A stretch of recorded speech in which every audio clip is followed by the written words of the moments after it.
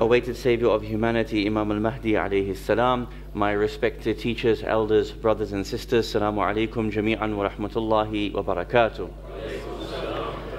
Usikum bittaqwallah wal wara'a fi dinikum.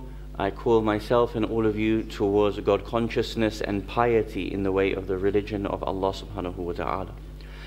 In chapter number 20, Surah Taha, Allah subhanahu wa ta'ala has 3 verses in order which speak about the relationship between turning away from Allah subhanahu wa ta'ala and the type of life that one would lead.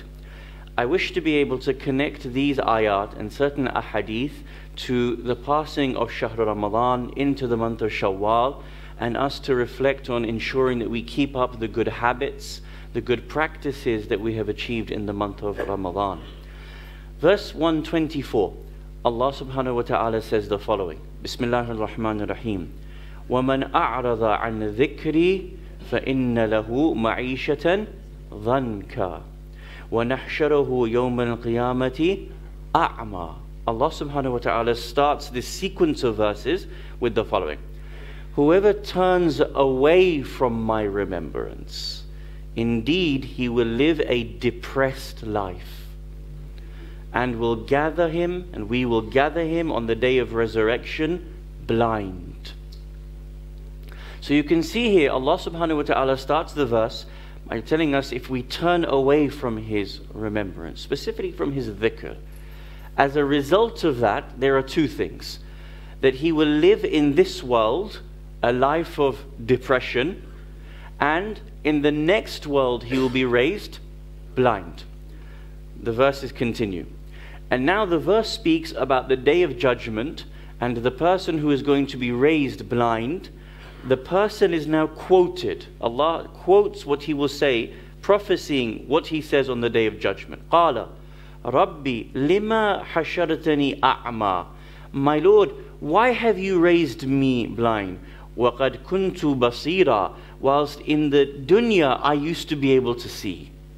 I used to be able to see what was in front of me. But in dunya I could see, in akhirah you have raised me blind. The response comes, قَالَ كَذَلِكَ. This is the way.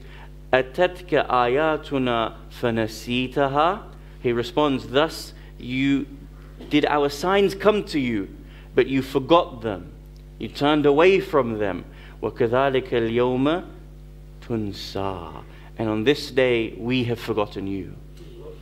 So because you forgot us, the outcome is we forget you.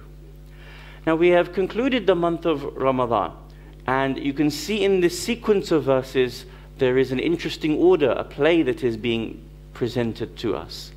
That we spent 30 days in submission to Allah subhanahu wa ta'ala. So interesting, isn't it? That we have turned away from that which is mubah and mustahab for us to do.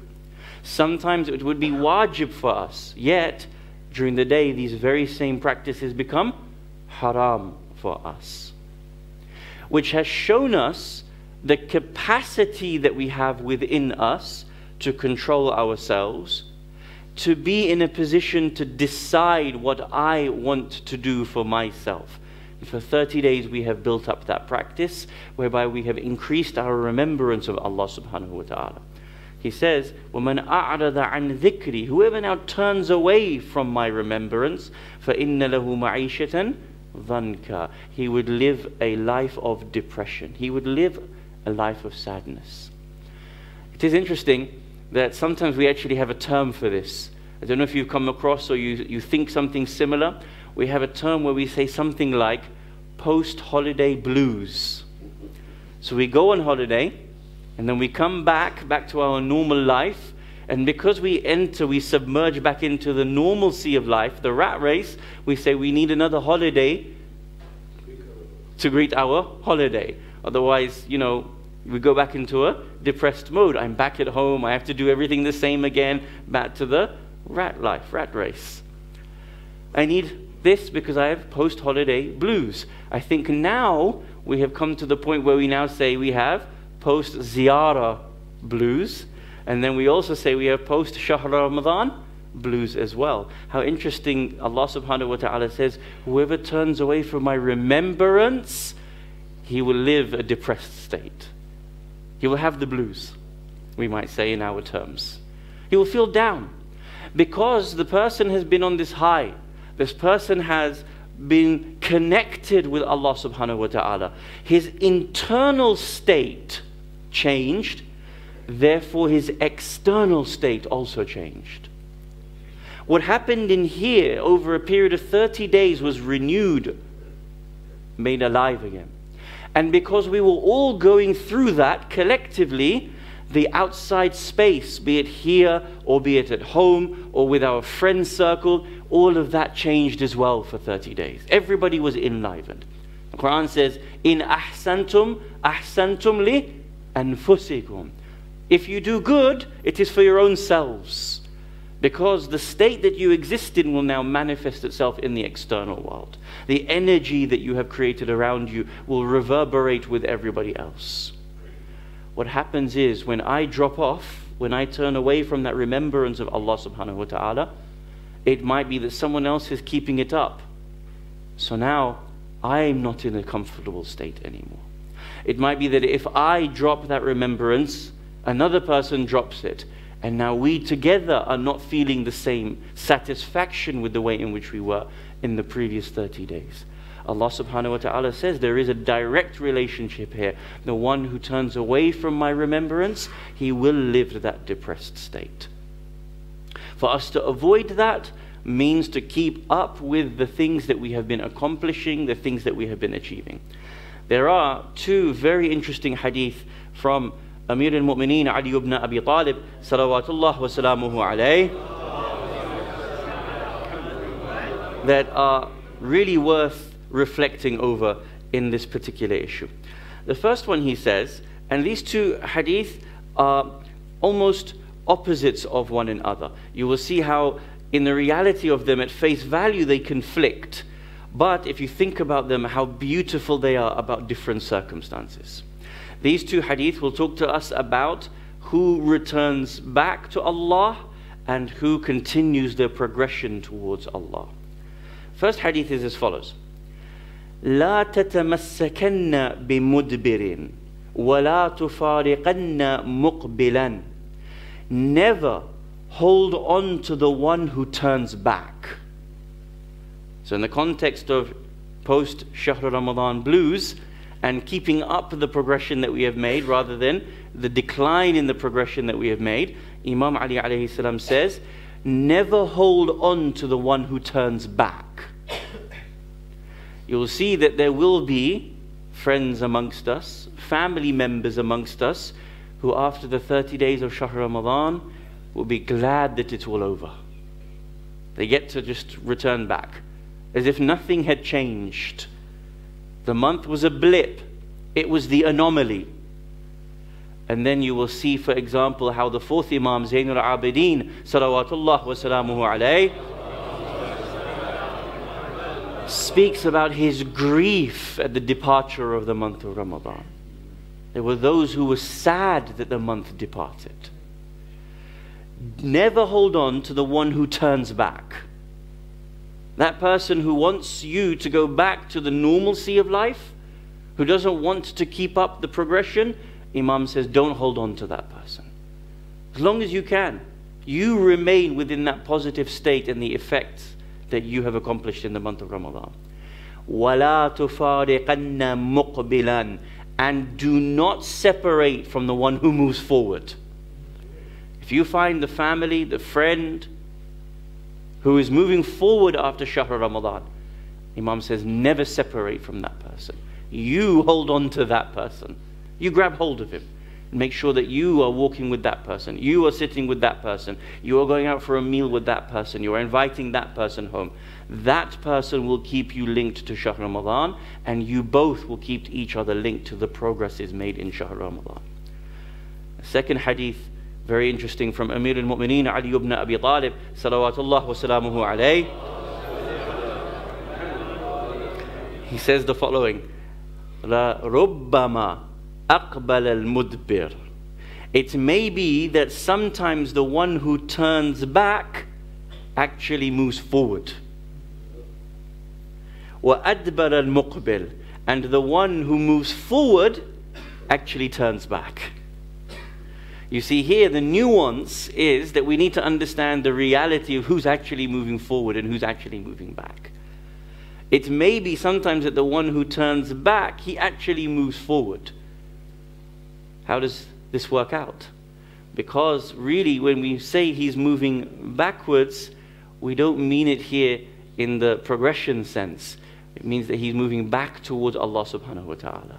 He's doing his tawbah. So he is the one who's going back. It may be that really he's the one moving forward. And it may be the one who appears that he's moving forward. The reality is he is moving back. It takes the discerning eye and heart to be able to think about the company that I'm with. And that will have so much of a reflection on the remembrance of Allah subhanahu wa ta'ala. To sit with those people who remind you of God, those people who will enliven the debate about Quran, remind us about ahadith of Ahlul Bayt alayhim wassalam, and that will give us a grounding to ensure that the progress that was made in Shahr Ramadan continues. Inshallah, we can all do that, and we can think about what plan of action that we want to make to ensure that our Shahr Ramadan is successful, and how we want the following weeks to continue on with that progress. Bismillahir Rahmanir Rahim. Wal 'asr innal insana lafi khusr illa alladhina amanu wa 'amilus salihati wa tawasaw bil haqqi wa tawasaw bis sabr.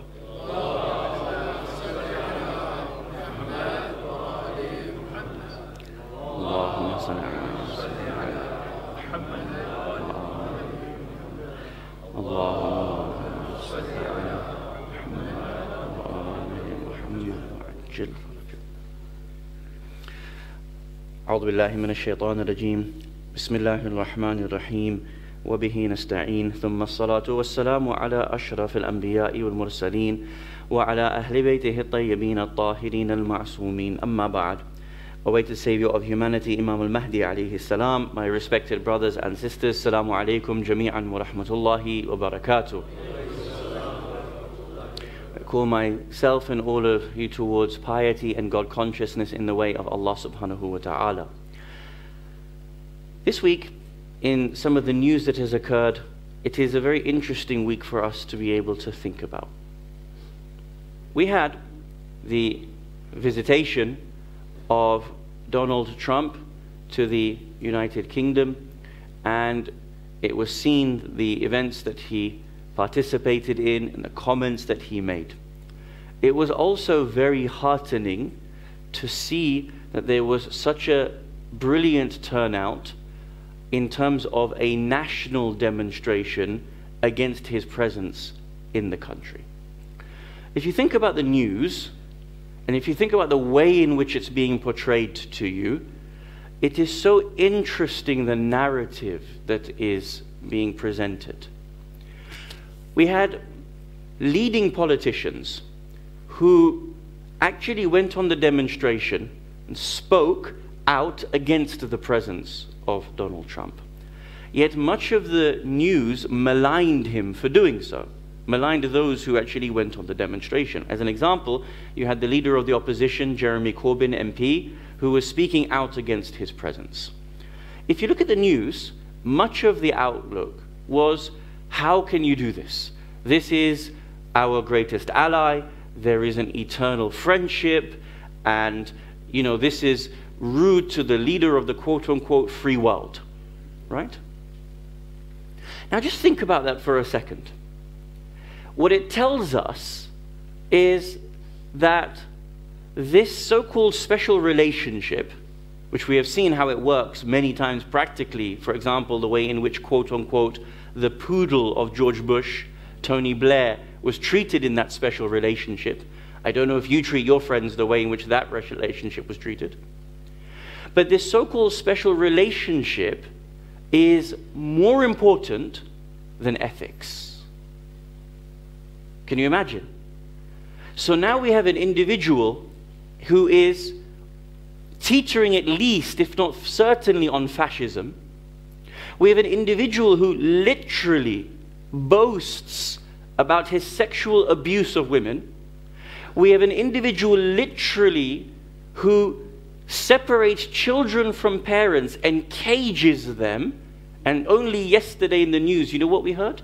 That when these children are being separated from their parents as they enter the border or cross the border, their medicines are being taken from them, confiscated, such that children are now having seizures. So this type of person comes to the country, can say what he wants about whomsoever, but the relationship is more important than your ethical duty. This stamps out anything that is being built up in the consciousness of individuals. To second guess whether it is okay to protest against someone just because your countries share the very same values. This is very important, because you will see that the mindset shifts over a period of time. That those people who have spent their life demonstrating against evil, all of a sudden should stop when evil comes face to face with them. This is the narrative that is built up inside our own media.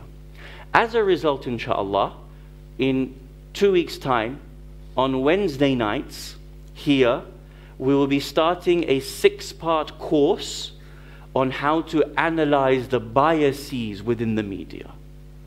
To understand the language that is used, the imagery that is being used, how narratives are created, how repetition ensures that people change their thinking, and we will analyze specifically from BBC News, we will analyze from Fox News, clips, articles to understand how the media subverts the aql of individuals.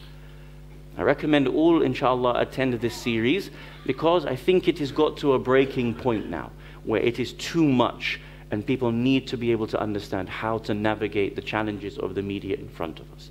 So I mention this so that people are aware of what program is coming in 2 weeks' time, inshallah, Wednesday nights for 6 weeks, a special course on how to understand and analyze the media.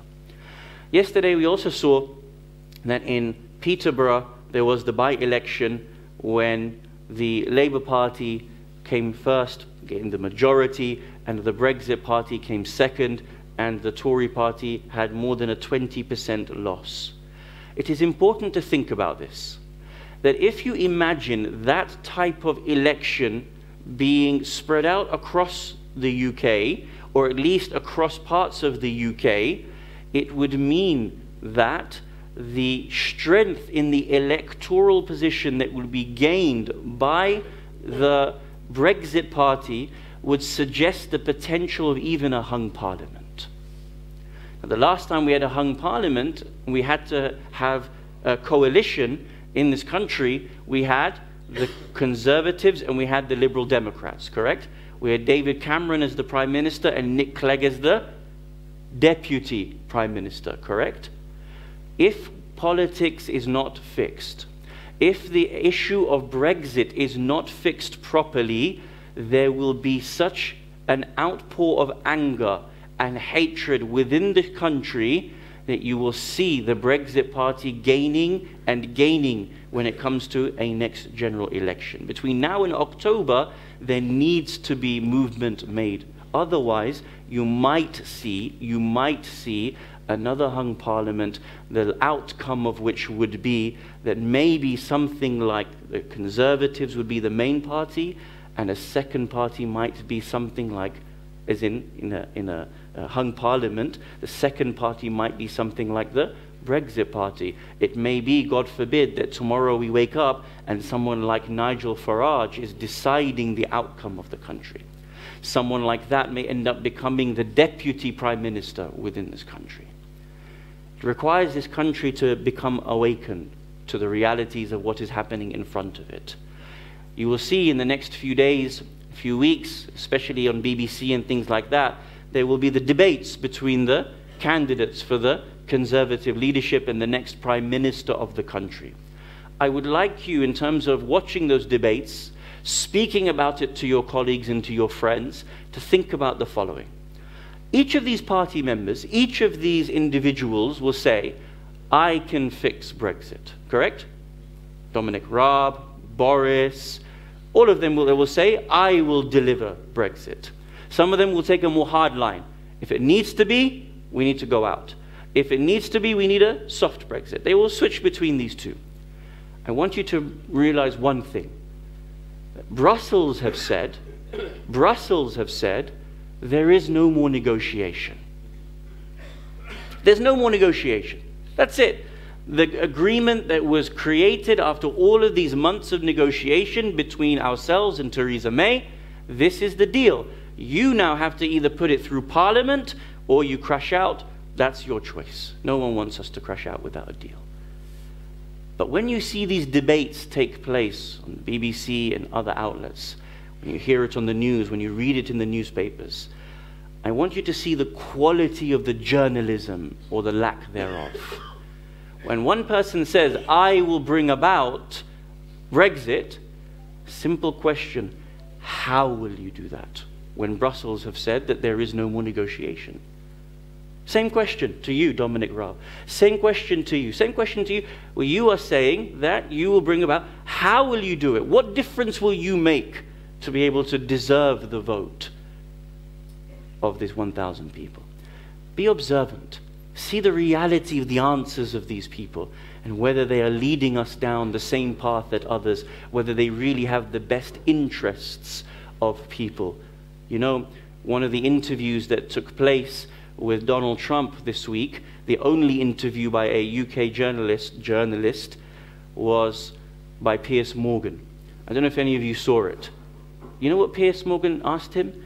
He said, you met with Charles, Prince Charles, about climate change. What did you think? You know what he said? And I quote, he said, it's amazing. Prince Charles is actually caring about the future of the people of his country.